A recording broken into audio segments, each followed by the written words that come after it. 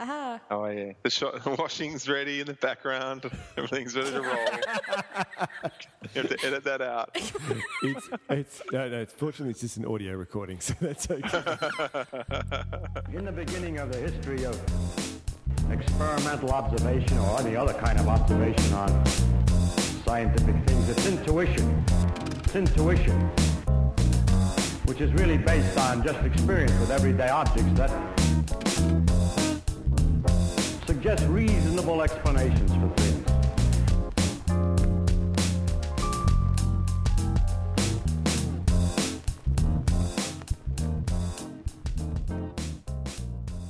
Welcome to Two Shrinks Pod. My name is Amy Donaldson, and as usual, I'm joined by Hunter Mulcair. Hello. Hi. And tonight we have a special guest, Chris Hayes, who's a clinical psychologist and advanced schema therapist who provides training and supervision as well as work with clients with a range of different presentations. So thank you for joining us, Chris.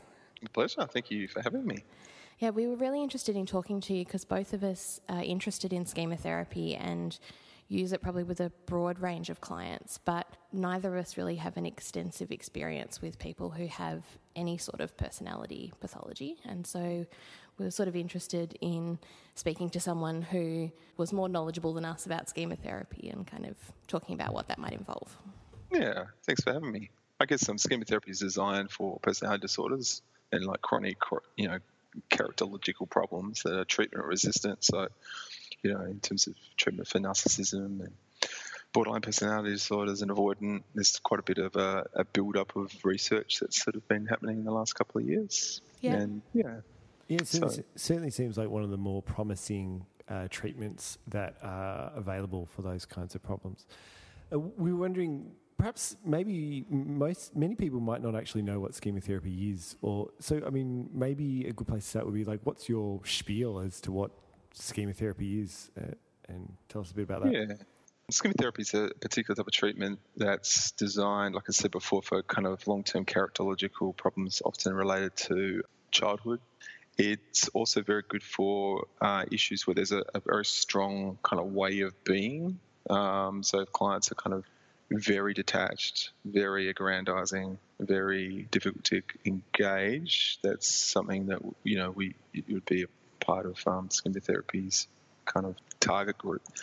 But it's just, I guess, it's an extension. It comes out of cognitive behavior therapy, and the originator, Jeff Young from the States, generally kind of found that he was doing a lot of cognitive therapy, and I was finding that a lot of clients, particularly with personality disorders, would definitely get to a kind of a point where they just couldn't necessarily benefit. They often won't benefit anymore. They would say that they would emotionally understand what was happening, and intellectually understand, evidence against particular beliefs and so forth, but not emotionally feel it. So it took him to kind of look at, sort of bringing in other, psychological kind of approaches and integrate it into a kind of a whole kind of, specialist type of treatment. So it incorporates some psychodynamic principles, cognitive behavior therapy principles, object relations kind of concepts, Gestalt type of ideas into a one unit. Mm-hmm. I guess, in terms of schema therapy, in terms of personality disorders, we often would sort of look at clients as having different sides and different parts, and we were trying to access the part of the client that is, in distress, which we would view as the kind of vulnerable child mode. And we're trying to get clients to change, through cognitive means, through experiential means. So we're trying to get clients to feel emotions that they might not necessarily feel or want to feel. We're trying to also change it through behavioural things, so getting to do new things, new behaviours, and also we're trying to change and help out through the actual therapy relationship, where we kind of do a particular type of style of interaction, therapy relationship, where we're kind of, it's almost like being a parent-like figure for the client. So, yeah, there's a lot more. Nice. There's that. Yeah. It sort of strikes me as a very complete therapy approach. Well, the thing is with schema therapy is that it's a framework, and you can integrate other stuff into it. and it would fit completely. So, Yeah. I do a lot of trauma work and, sort of sexual kind of abuse sort of work and this sort of stuff. And, we start, there's clinicians that are integrating more body-based sort of therapies. Like I often integrate it with EMDR. It can be, sort of integrated with other, there's, third wave type of treatments. There's a new book that's just come out that's focusing on how to integrate third wave approaches. It's a kind of a good framework which can cover a lot of bases. And the thing is, it makes sense to clients and to the clinicians too, I think. Yeah, I think that's the thing as we were, preparing to talk to you, that both of us were kind of feeling like it's the benefit of schema therapy often is that it makes a lot of sense to the person that you're working with. Like even particularly those, the different schemas that might be involved in what's going on for them. Often it really resonates and they kind of go, absolutely. Yep, Absolutely. that's it. Yeah, and at a deeper level, I guess, as well, sometimes a lot of clients. And the other thing is that you can bypass stuff that gets in the way of normal, traditional therapy. If you got really, strong detachment or, very strong kind of punishing sides, you can bypass those things. And those things would often, derail therapy sometimes when you're working with these really, difficult clients. I certainly find the detached bit, like in my work in oncology, you get people who very detached about what's going on because they need to be, but that's a barrier to doing therapeutic work, and so schema can kind of provide the way in on that kind of stuff. But I know you've sort of flagged at the start that you don't work exclusively with people who have personality disorders, and particularly not people who necessarily have narcissism, but I'm imagining that those kind of protective elements are pretty present when you are working with those people. Yeah, absolutely. So, I do a lot of work with complex trauma, ordinarily, but I do see a lot of clients with borderline personality, and some client, now and then you get a client that is has more sort of narcissistic personality or even, antisocial. Yeah, I guess that's the thing. I guess, when you're looking at personality disorders, you're looking at what in schema therapy, what we call the mode model. And the mode model is an extension from the initial kind of model in schema therapy. We're looking at these individual schemas, which are sort of particular beliefs and emotions and memories and physiological sensations. And we're looking at modes, which are kind of different parts of the self. So, if we're talking about doing therapy with a, very, very, strong kind of narcissistic client, we'd be talking about, bypassing a lot of, probably, in our view, it would be a lot of coping modes. And one of the modes would be, sort of more kind of a grandizer, kind of top dog mode. So if you're looking at doing therapy with, Donald Trump or something, he's in that mode all the time. But underneath, there's a more sensitive side of him that might not get much light of day. Yeah. And how do you go about bypassing those modes? Like, say, for example, the self-aggrandizing one. How would you sort of, weave your way past? Well, the thing, I guess, with more narcissistic personality is the biggest thing is with some clients that are in these sorts of positions is to find the therapeutic hook to get them to change. So often clients that have these sorts of problems, they might come because there's a significant loss or there's some kind of restriction. Maybe work has placed some sort of, there's been some issue because they're about to lose their job because they've been too problematic in their team, or this sort of thing. So, or that maybe they've done some criminal stuff or whatever. But I guess what we would be kind of doing is looking at some sort of reason get the client to let go of, particular modes and see that's not helpful. But also initially it's just getting the client to start understanding the model and why they've had to do this. It also helps with clinicians because often you've got maybe a client with narcissism or a client that's very detached, and as therapists might take it a little bit personally, as opposed to, we might see this as that's just a survival strategy, a coping style. It's just been, kicked down the road, but it perpetuates the problem. So initially just go on to get aware of it, and then, starting to let them, get into a position where they kind of can let go of that. So it's almost like motivational interviewing type approach, possibly, do it that way. Mm-hmm. We use chair work and do imagery or scripting kind of work to get behind that too. So, yeah. So when you say chair work or imagery rescripting, I mean, some people would be familiar, I guess, with the idea of doing imagery, but I think chair work might be a bit more foreign to people. Can you give us a bit of a rundown on what that sort of looks like? So, I mean, say if you're working with a client with a narcissistic kind of, presentation, we would be separating out different parts. So initially, in my mind at least, there's at least the aggrandizer mode. So the aggrandizer is the one that's probably the most difficult for people. So that would be the one that's putting you down or putting others down and see them as better. So and then there's the vulnerable, lonely child mode. And then there's the client's healthy adult. So we might, in chair work, we might say, okay, we're going to put the aggrandizer into the seat. We might to grab some seats in the room, hop over there, be the aggrandizer. What does this part say about, talking about emotions? Or what does this part say about something that the client's been talking about, maybe as a trigger or something? You get the client to play that side, but then, get them to move into different roles, different seats, and sort of help separate and get a little bit distance from that mode too. So we might, once the client's sort of been in that side, we might get them to move and sit next to us, and then we could do a dialogue with that side. So the clinician might, look over to the chair that's empty and go, look, I know you're really trying to help him feel safe, but, when you're doing that, other people don't want to deal with that. People don't want to work with you, and I don't want, little Greg here to not have a job. I want Greg to be successful, but he's not going to be successful in Europe. This sort of stuff. So we're sort of, yeah.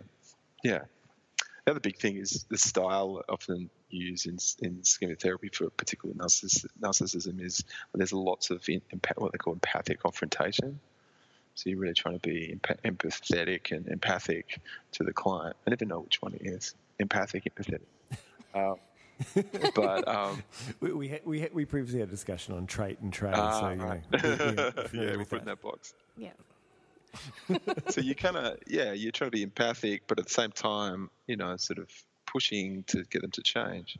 So you might be saying things like, I'm the clinician, I'm the therapist, I'm the psychologist, I'm trained to understand you, but other people kind of aren't trained and they just see you as too hard.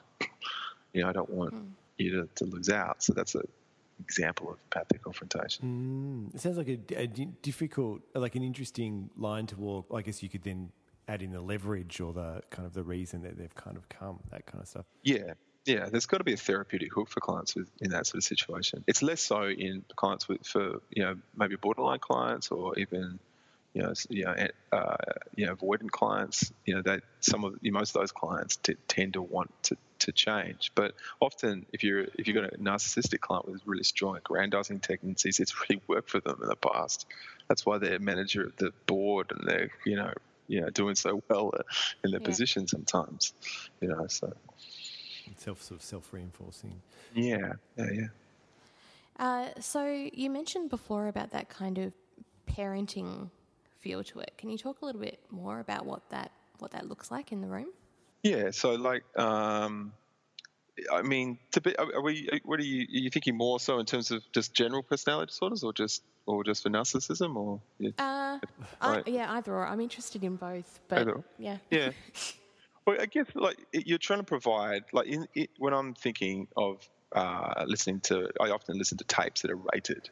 Okay, and we would rate a tape to see if they would meet competency for schema therapy, and I'm always thinking, how do I know the difference between a schema therapy approach versus non-schema therapy approach? So there's going to be, when you look at the actual rating questionnaire, it talks about going beyond the standard level of therapist warmth and care and nurturance. Okay, so that's and there's really four main bits to what we call limited reparenting. We're trying to provide a parent-like approach to some clients, and the four bits are really kind of care and attunement and nurturance and this sort of stuff. We want to provide guidance, so clients, we're not as person-centered. We wouldn't be sort of going, okay, well, it's up to you. We would be a bit more in there telling them you should really not be doing that. Right. Because we use the analogy, it's a bit like talking to a 5-year-old who doesn't want to go to school. there's a client that's got a childlike side of them, we're not going to go, well, it's okay, you do what's best for you. We might say, no, you go to school, you have to, Yeah. But so there's the kind of the nurturing and kind stuff, but then there's the other side of parenting as well, and reparenting is lots of empathic confrontation and limit setting. Yeah. So it's different. Like the type of relationship you have really is kind of different. The focus is going to be different for the different type of client. For a client with more narcissistic presentation, you're going to have to do a lot of limit setting, a lot of empathic confrontation, and and that's going to be a big part of the treatment. You're still doing the warm, nurturing stuff too, but often those clients will really derile you and put you down for being that way, and you just have to maintain the line. But then with borderline clients, you might need to be doing a lot more limit setting and maybe a bit of empathic confrontation, but there's a lot more emotional, a lot more direct meeting of needs and in terms of attunement and nurturing. So you'd be saying to clients, I really like you. I think you're a nice human being. I like spending time with you. You might be doing appropriate self-disclosure. Some of my clients know that I've got kids, and they know that I'm not going to be kind of blank slate. So it's a different contrast between the blank slate kind of psychodynamic kind of approach to what schema therapy is about. It's a real contrast. So yeah. Do you find that clinicians struggle with that, and may perhaps get themselves into ethical problems with that, or is it sort of something that people can... I mean, look, I think it's the kind of the other way around. A lot of people really worry about, sort of getting tapped on the shoulder by APRA. But the problem is that you have to kind of also know what's appropriate for yourself too. So it's kind of like it's a limited reparenting. So you need to kind of think of whatever you're doing, is it in the best interest for the client? So you might be offering them some extra kind of care or availability, but you've got needs too. You might also kind of be self-disclosing, but you have to think about the rule that I often say, when I'm doing supervision with people is the disclosure, is it going to help with attachment? Is it going to help the client connect with you? So one analogy, an old friend of mine said once, he said, if you're doing rehab, if you had a client in drug rehab and you're trying to get over your drinking problem, and your therapist, you're seeing your therapist, and you walk in and go, I'm really hungover. And the therapist said, I'm hungover too. I know what that's like. We're both hungover together.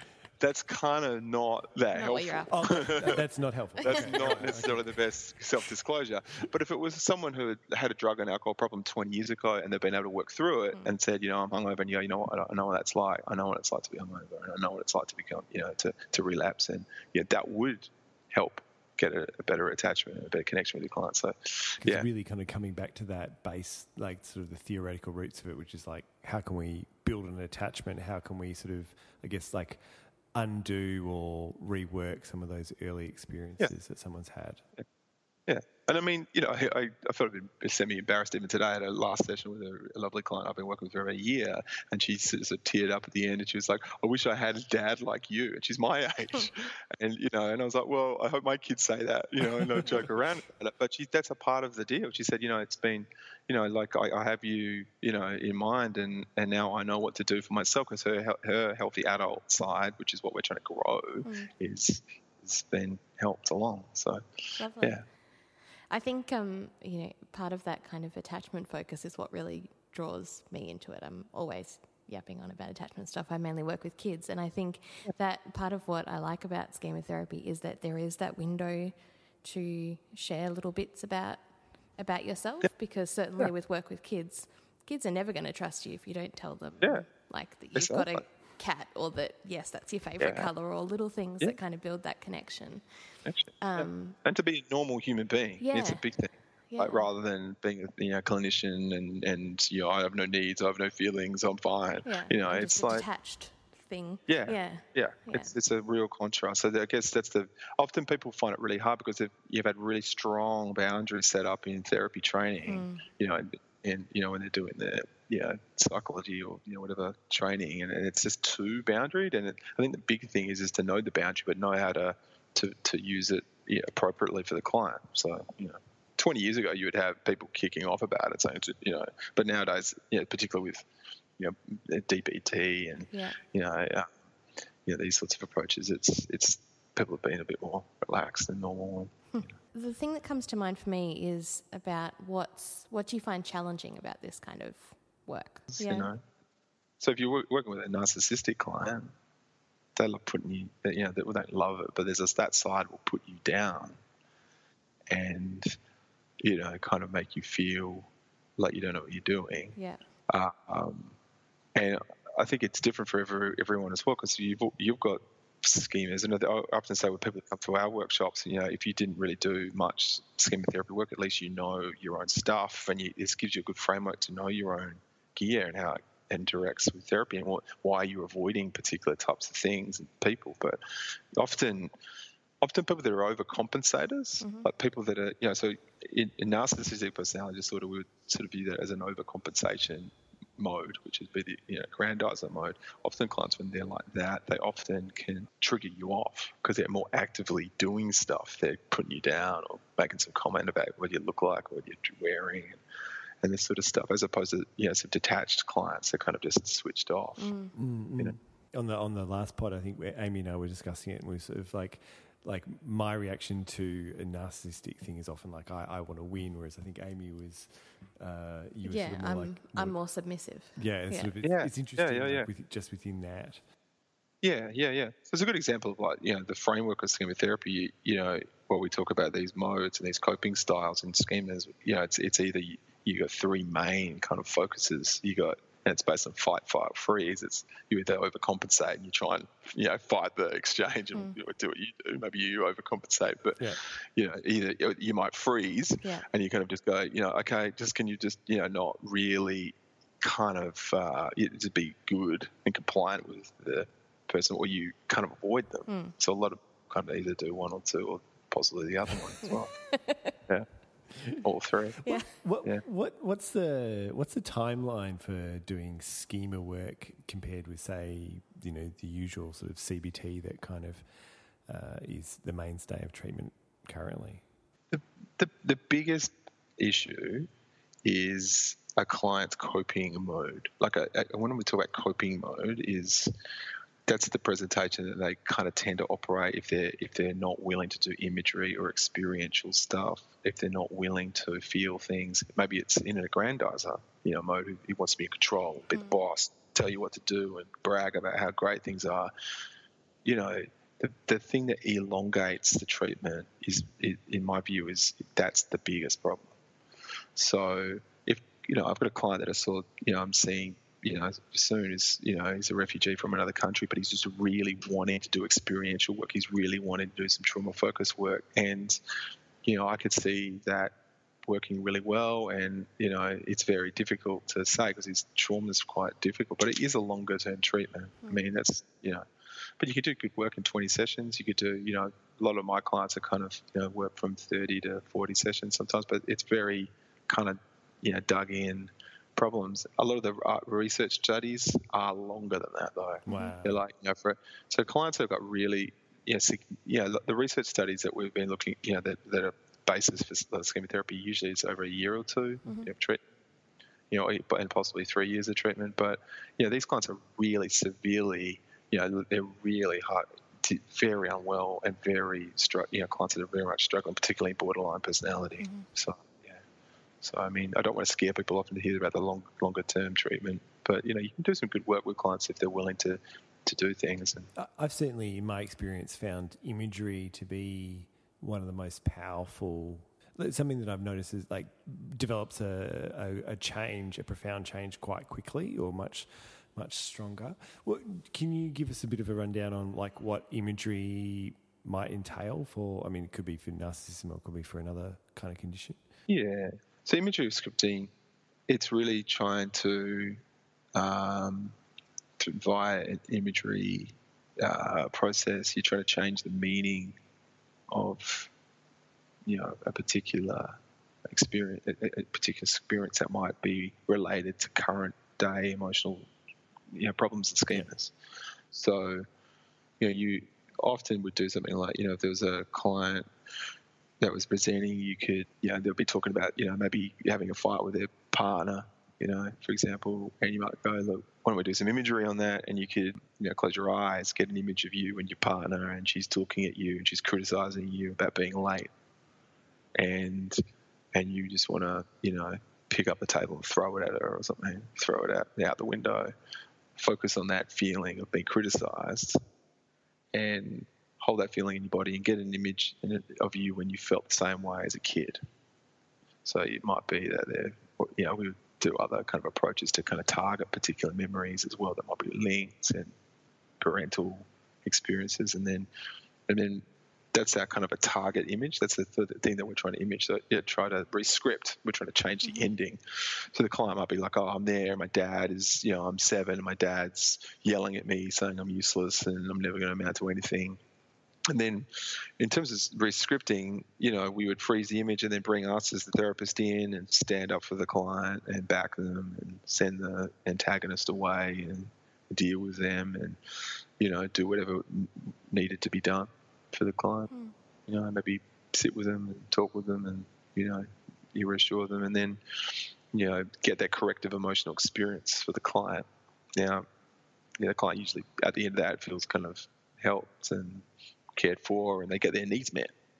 Then you're doing that over a series of times and, ultimately you want to get the client to come in and look after themselves and stand up against antagonists and this sort of stuff. So it's the process of trying to, kind of move along, to that state where they're coming in, they're looking up themselves, they're able to say, I haven't done nothing wrong.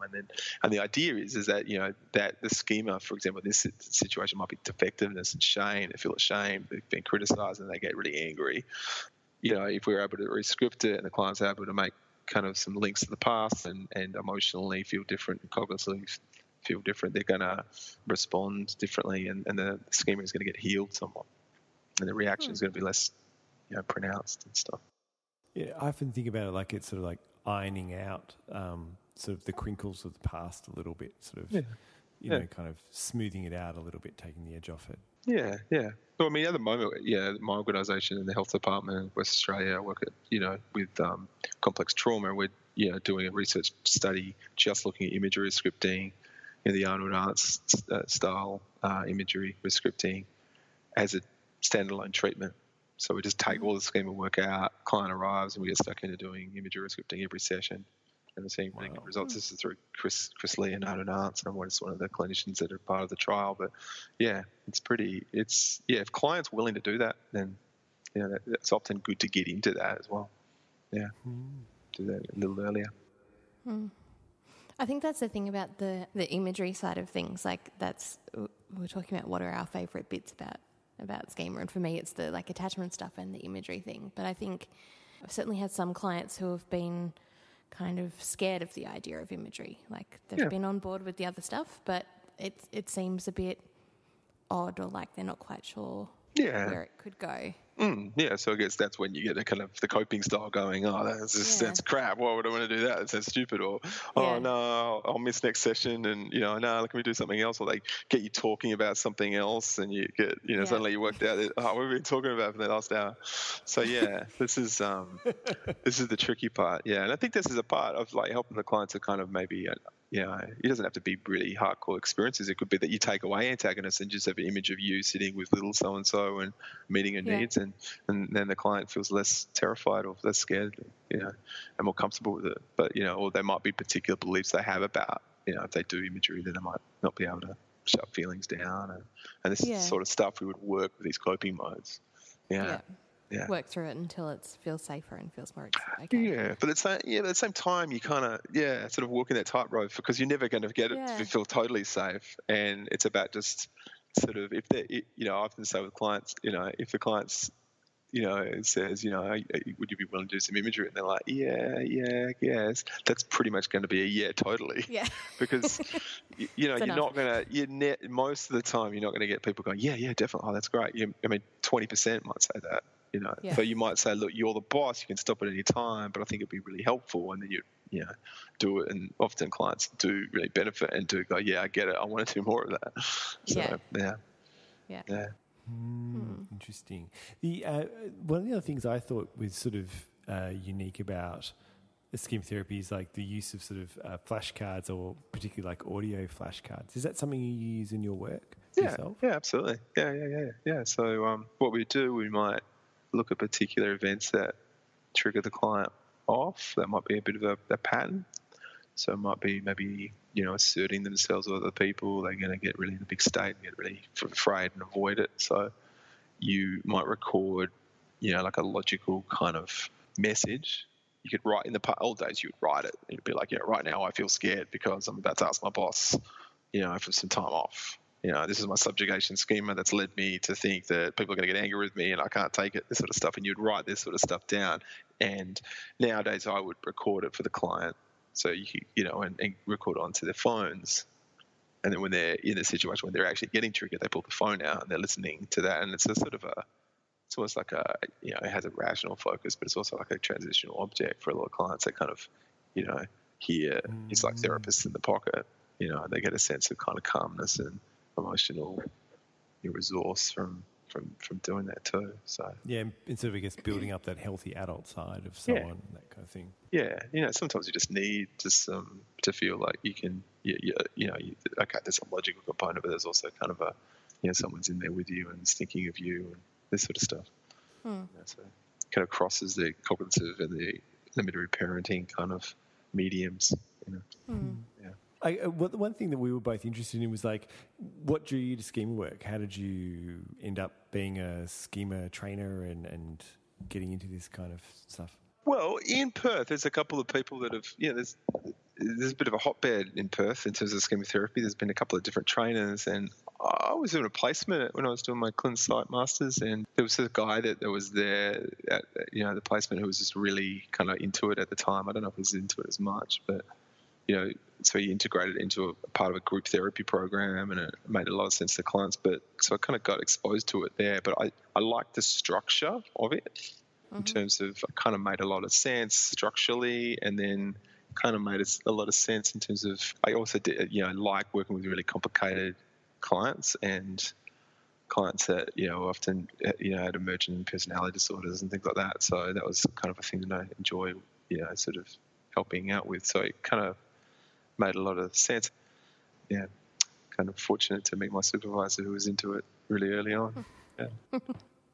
It is funny how the supervisors you have can really shape you in a particular kind of way. Oh, absolutely. Yeah.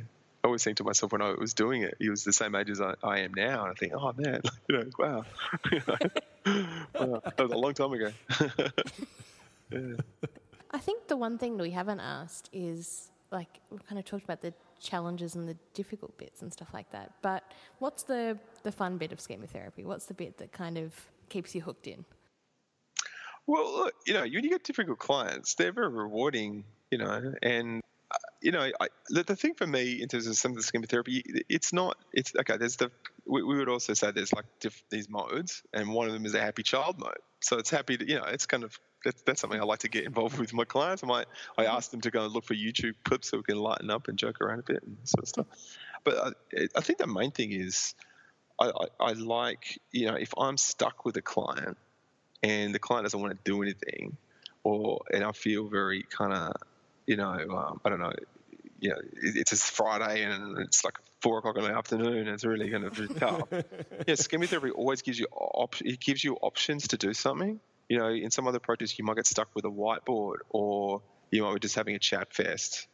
Yeah. And at least schema therapy, I like to have structure, and I like to feel like I can, kind of get around and actually make a change to some people. And I think at least it helps me to kind of feel like I can do that. So if someone isn't, really is just sort of wanting to have a chat about, stuff and is sort of detaching and downloading, I can do chair work with that. I can do some imagery with that. I could do some stuff on the whiteboard with that. I've got lots of different options, rather than just, one, it's quite, it helps you to be quite creative, I think. It's flexible, so you can bring other things in mind too. Yeah. Nice. But, yeah, it's quite exciting, I think, to be able to just go, all right, I'm going to pull out a chair, and the client can look at you quite funny and kind of go, what is this guy doing? But then they get buy-in or something. I don't know what it is. Yeah, if you're confident, I think the thing is, if you're confident with it and you're kind of, you're like, no, this is really works, and clients do buy in and they do like it. So, yeah. But, Yeah. For clinicians who are interested in it, like what do you reckon is the best place to start for someone to kind of, like, is there a good book? What's the best book you reckon, or is it? Well, there's a couple of, the main books is Chemotherapy Practitioner's Guide, and that's one by Jeff Young, and that's kind of a really old book that's been around for a long time. There's also another book by Gitta Jacob and Arnold Arntz called Chemotherapy in Practice. So those two are probably the good textbooks. The biggest thing is workshops, I think. It's like getting in there and doing, you can do like, I'm not going to plug, I can't plug my workshops. We do definitely plug it. We look at chemotherapytraining.com. So we do workshops, and look, the big feedback, and it's from research based as well. When they look at, the research and the treatment, the biggest thing is you get clients that, clinicians that go to a one-day workshop and they have a bit of a, lecturette kind of situation with 500 people, 100 people. Those guys versus the guys that come along and it's smaller and you do lots of experiential stuff and you do lots of practice. So you go and do, okay, we're going to do imagery scripting exercise, watch a video, practice, have some coaching on it. They're the guys that have, much better outcomes. So in terms of the workshops that we do, and a lot of the workshops that tend to be around at the moment that are accredited through the Chemotherapy Society, it's a more of a focus on doing lots of role plays and things like that. So I think that's the best thing is to look at maybe if you're interested in training, is to go along to something, particularly one that has some role play in it. So also, like, there's on our website we sell DVDs for imagery scripting, and there's one that we just put out about chair work as well, where you can watch clinicians doing chair work, and I think that's a really good way of learning as well. That's how I kind of learned a lot from when I was in my training period. Awesome. Bring it on. Yeah. Well, thank you so much for spending time with us today. And it's a pleasure. I could go on for hours. We just keep talking. Yeah, it's lovely. Edit it back. Yeah, we have that problem quite often. Yeah. Well, thanks for joining us on Two Shrinks Pod. We should have called it Three Shrinks. Three Shrinks Pod. That's too difficult to say. Yeah. Plus one. Plus one. Well, thanks very much, Chris. Thank you. As it gets wider and wider and we see a greater range of phenomena, the explanations become what we call laws instead of simple explanations.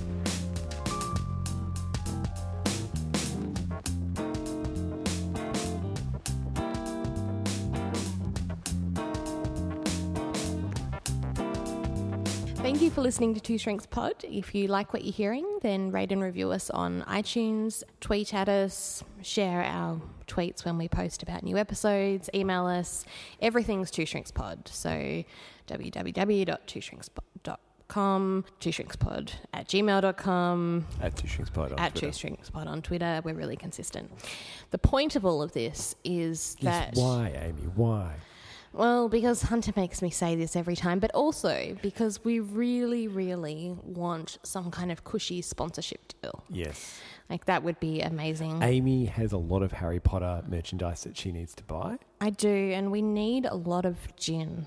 Gin. Okay, so we have needs, as do you all, and, we've been listening to other podcasts and feeling jealous. That's it. Well, the upshot is you could hear me talk about, like, some kind of mattress company that... Oh, a foldable one? The ones that just pops out of a box, and then you could do whatever you want to that mattress and return it after a month. Yeah.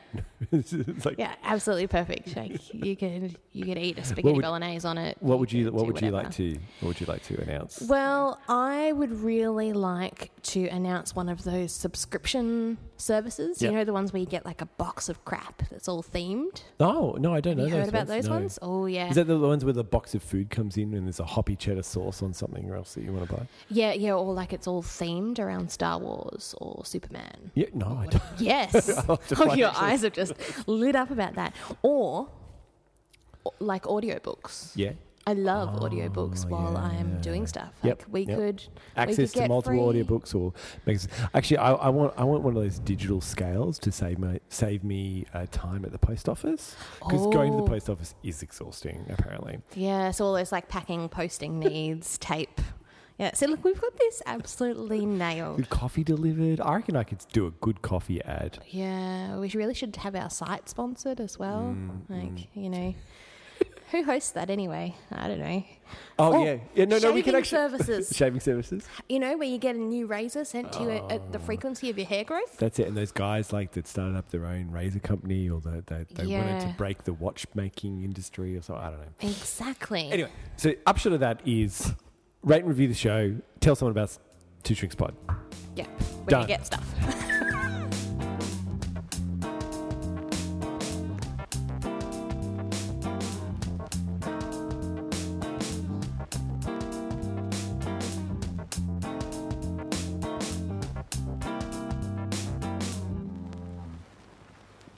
Welcome back. Thank you for listening to our interview and our ramblings in the break. As always, we want to finish off with things we came across. So little articles that sometimes have things to do with psychology, sometimes are off on a tangent that we've come across that have tickled our fancy. Tangent.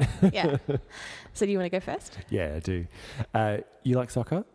Sure. Sure. No, do you? As far as sports go, yes. But I'm not a big sports person. Are you watching the World Cup? In bits and pieces. In bits and pieces? Yeah. So like soccer, tennis, swimming are the only things that I'll even consider watching on TV. Yeah. When they're on. The rest I don't even know that they're on. Yeah. So that's kind of the sliding scale of interest. So like the only time I ever watch soccer or football is at the World Cup, and it's just so tense anyway. Yeah. So anyway, but I was thinking about it because I've been listening to a podcast called World Cup Road Trip, and it's got a guy called Tony Wilson and another guy, Francis Leach. So sort of they're Australian broadcasters, and they're on like a tour of Russia, going with the Green and Gold Army, following the team around. Interesting. And just a whole lot of episodes where they're kind of like walking around Red Square, chatting to Australians there, or kind of doing sort of Russia stuff, but then also talking about the game and talking to people who are going to the game and stuff like that. So it's really quite interesting. All right, so that got me thinking football. Yeah. So this is an in-press article. So very it must be timed. So it's from the Journal of Economic Psychology by Astrid Hoppenfeinsitz and Cesar Mantilla, and they're from Toulouse. Oh, wow, I've really butchered those names because I'm sure they're French. Yeah. They sounded kind of German. FYI, thanks for beating us, France. So the Australian football team's called the Socceroos. Correct. Which is... I'm never sure about that as a name. It is what it is. You know what it doesn't instill fear. Do you know the New Zealand basketball team? Tall Blacks. I like that. Anyway, so this paper is called Emotional Expressions by Sports Teams, an analysis of World Cup soccer player portraits. They talk about confidence and intimidation are regularly used in conflicts amongst humans and other animals, and sports like modern conflict. And it's like a way of persuading contestants of your own superior abilities. So a classic thing is like the New Zealand haka pre-game. Love that. Which is like, and if you were standing there and like were 10 huge Maori dudes doing the haka, I would be changing my underwear. I think. So, do you know, just as a little tangent, yep. I used to work at a primary school that had quite a big Maori community. Yeah, right. And when we'd have soccer days, the Maori boys would do the haka, and it was amazing. Like, it was even scary when there were a bunch of 12-year-olds. Like, the facial expressions and the intensity, and they get so into it. It was awesome. Yeah, it's really impressive. Yeah. So they talk about like the one important dimension of psychological battles is the expression and perception of emotions. So they present evidence in this paper that soccer teams display specific emotions outside of a game setting, which seem to be correlated with their performance in a high-stakes environment. Okay. So they looked at two types of emotional displays: aggression, and that seems to be related to out-group hostility. And so they seem to think that might be related to defensive behaviour in soccer. Yep. And emotions related to happiness and confidence, which they seem to think might be related to offensive or attacking behaviour in soccer. So anger and happiness, universally expressed. Yep. So there was like a lot of complex discussion about signals, quote unquote.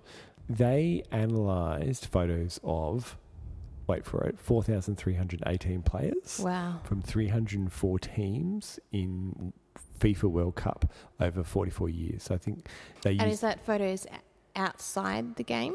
So what they did, skipping ahead, so there's like some kind of sticker book headshot thing. They got that sounds like really collectible to say. Yeah, there's the other podcast that I love, No Such Thing as a Fish, did a soccer special. Yeah.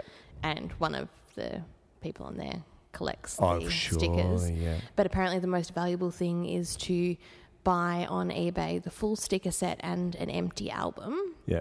It was something huge, like 10,000 euros or something. It was massive, because then you get both everything in pristine condition and the joy of placing your own stickers. Yeah, right. Yeah, it's big. Well, that's when we buy a Star Wars figure. You buy like two. One you can open. Yeah, and one to keep. Put in the cupboard. Some people buy three, but one for spare. But I don't do that. So anyway, I'm going to edit that out. You have some restraint. some restraint. So to analyse facial expressions, they used a data set of players' portraits from the collectible stickers that have been produced by Panini for every World Cup since 1970. Soccer federations and players themselves are aware of this sticker collection fame and have been using the stickers to showcase their league. So there's this kind of this theory about they might be using, know of this and using this as a way of kind of like influencing or intimidating their rivals. So as a deliberate thing rather than a... Yeah. So what they were interesting is the display and possible signalling of value of emotions, and that their emotional display could be an involuntary sign of underlying trait, or it could be strategically done to influence such a trait. Yeah. So they sort of say, more facial expressions are easy to modify by the individual, and expressions that reliably judged to be linked to certain traits. So there's a whole lot of science behind it. I'm going to skip over most of it. And so they were wondering whether they use their media presence to display some desired characteristics, point out their strength and their aggression, and they might choose to do that through this kind of stuff. So they use facial recognition software. Yeah. So they didn't just look at it. Yeah. Complex. I just keep thinking lots of stickers. It's really, and also there's about 8 pages of appendices of this paper. Wow. Okay. So they were thorough. Yeah. 1, 2, 3, 4, 5, 6, 7. Six appendices. Nice. So skipping to results, they found that a display of anger as well as happiness was positively correlated to a favourable goal difference in World Cups. So both? Yep, so both seem to be related to goal difference. So teams that display either more anger or more happiness reach an overall better position in the whole tournament. Yeah. And then, so they were like, well, a high goal difference might be achieved by either scoring more goals or letting in less goals, if that makes sense. So the display of happiness seemed to be linked to the scoring of goals. Okay. And anger seemed to be linked to conceding fewer goals. So what they thought. Yeah. Matches. Yeah. Wow. So really, really interesting. And it's interesting that it's not expression at the time of the game. Yeah. But outside that, probably months, possibly even longer beforehand. Yeah. I mean, you do wonder whether there's a spurious correlation or something, and they had a whole lot of interesting stats about kind of aggregating emotion score for the team versus the most individuals, and then they also controlled for team value by awesome. So they looked up the player value of the teams and then used that to control and there was beautiful. There was some few other awesome statistical kind of stuff. Yeah, so positive correlation between team performance and World Cup's group stage and the portrayal of anger and happiness. The results should not be interpreted as the teams whose players are angrier or happier perform better, but the teams whose players look angrier and look happier perform better. Interesting. And they also sort of say, well, this is in men, and if you did it with women, not so sure because it's linked with testosterone and stuff like that. So there you go. Soccer, World Cup done. Interesting. Where are you going to take us? Clowns. How do you feel about them? Oh, I don't like them. Oh, excellent. Good. That's where we're going. I think there was a Doctor Who episode and there was, I think it was the 7th Doctor or something, and there was some scary clowns. Yeah. It was awful. Yeah. And Stephen King's It. Yeah. Anyway. So the place I'm going today is an article written by Frank McAndrew and Cornelia Dudley, Professor of Psychology at Knox College. And they wrote an article initially for The Conversation, and then it was re-released on Cyclopedia, which is the APS blog. But when there was that spate of, do you remember all those clown sightings last year in about May in America? There was all of these people dressing up as clowns and trying to freak people out. Yeah. Oh, yeah. Do you remember that? And they were showing up in creepy locations, and everyone was just a bit scared about what the clowns were going to do. Yeah. So they wanted to write an article called The Psychology Behind Why Clowns Creep Us Out. And I was curious about this because I've always felt the same way about clowns. They just don't do it for me. And what kind of previous research shows is that kids don't like them either. Like, it's not like something that as we grow up, we all of a sudden decide that we don't like clowns. Really? It's not generally liked by children or adults. God. Yeah. They talk a fair bit about like the history of clowns and how long they've looked the way that they do, because of course there's a long history with jesters and things like that. Yeah. But then for the sort of the last 150 years, clowns have looked pretty similar to what they do now. So, like, you know, the big shoes and the kind of fluffy hair and the white makeup. And the red the nose. makeup and the big nose and the kind of, They also talk a little bit about creepy clowns, people who've done criminal things dressed as clowns. But I'm just going to drop it. Go past that. It's like shooting fish in a barrel with that one, though. Yeah. So the author's first study was the first empirical study about creepiness. And they kind of went with the idea that we tend to be frightened of things that are ambiguous. And so what they did was they got people to fill out an online survey, and they had to, first of all... So can I just did they? I just want to know whether they like applied for a grant for this, because I can imagine someone. It's like you're in the grant thing, and you're like, you know what? I don't want to hear about this. No, it's like, shut the door. It's like just not going. It doesn't say, but I'd be curious about that as well. Add us at Two Strings Pod. Yep. So they had 1,341 people complete this online survey. The first part of it was that they had to rate the likelihood that a hypothetical creepy person would exhibit 44 different behaviours, such as unusual patterns of eye contact or physical characteristics like visible tattoos. In the second section, they had to rate the creepiness of 21 different occupations. And in the third section, they had to list 2 hobbies that they thought were creepy. And then in the final section, they noted how much they agreed with a bunch of statements about the nature of creepy people. So the results indicated that people we perceive as creepy were much more likely to be male than females. They note as are most clowns. Just sexist. Anyway, yeah. Men are creepy.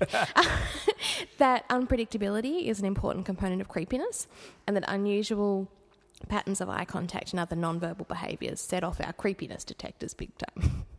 Yeah.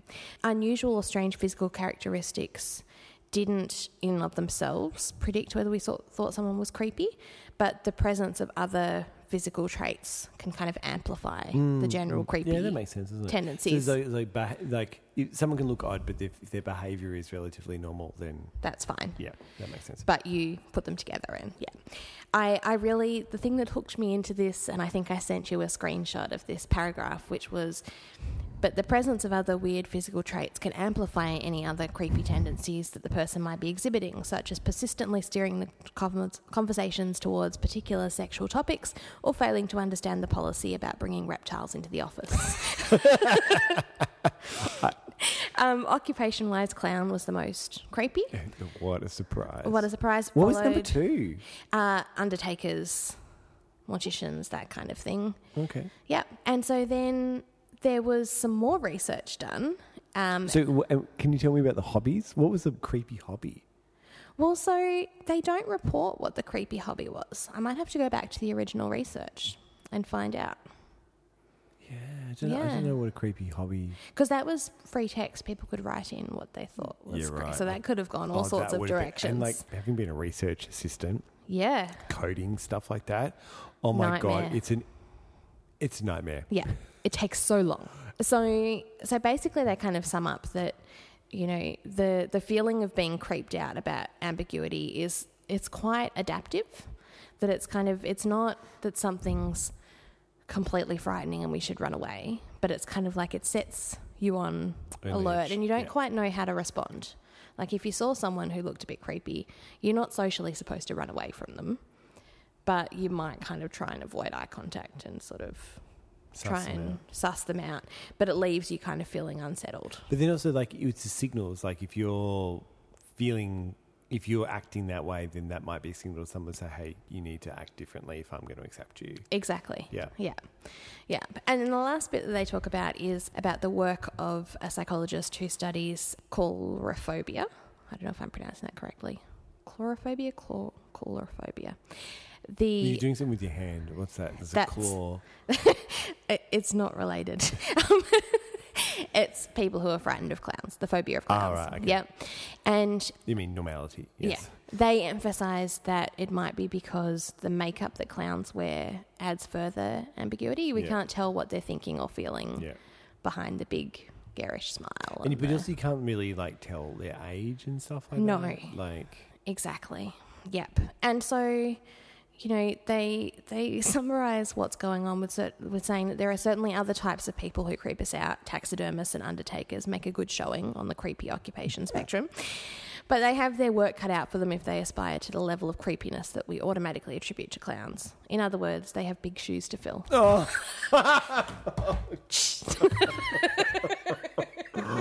oh, God. Yep. So there you go. You can see why it tickled my fancy. That's fabulous. Yeah. Well, we hope you guys enjoyed that segment, but also the interview. We certainly have had a good time. Yep, we will see you next time. We're going to be going towards antisocial personality disorder. Yeah, so that should be creepy. Yeah, it is supposed to be creepy. Yeah, that's it. And so don't forget to rate and review the show and all that jazz. See you next time. See you, bye.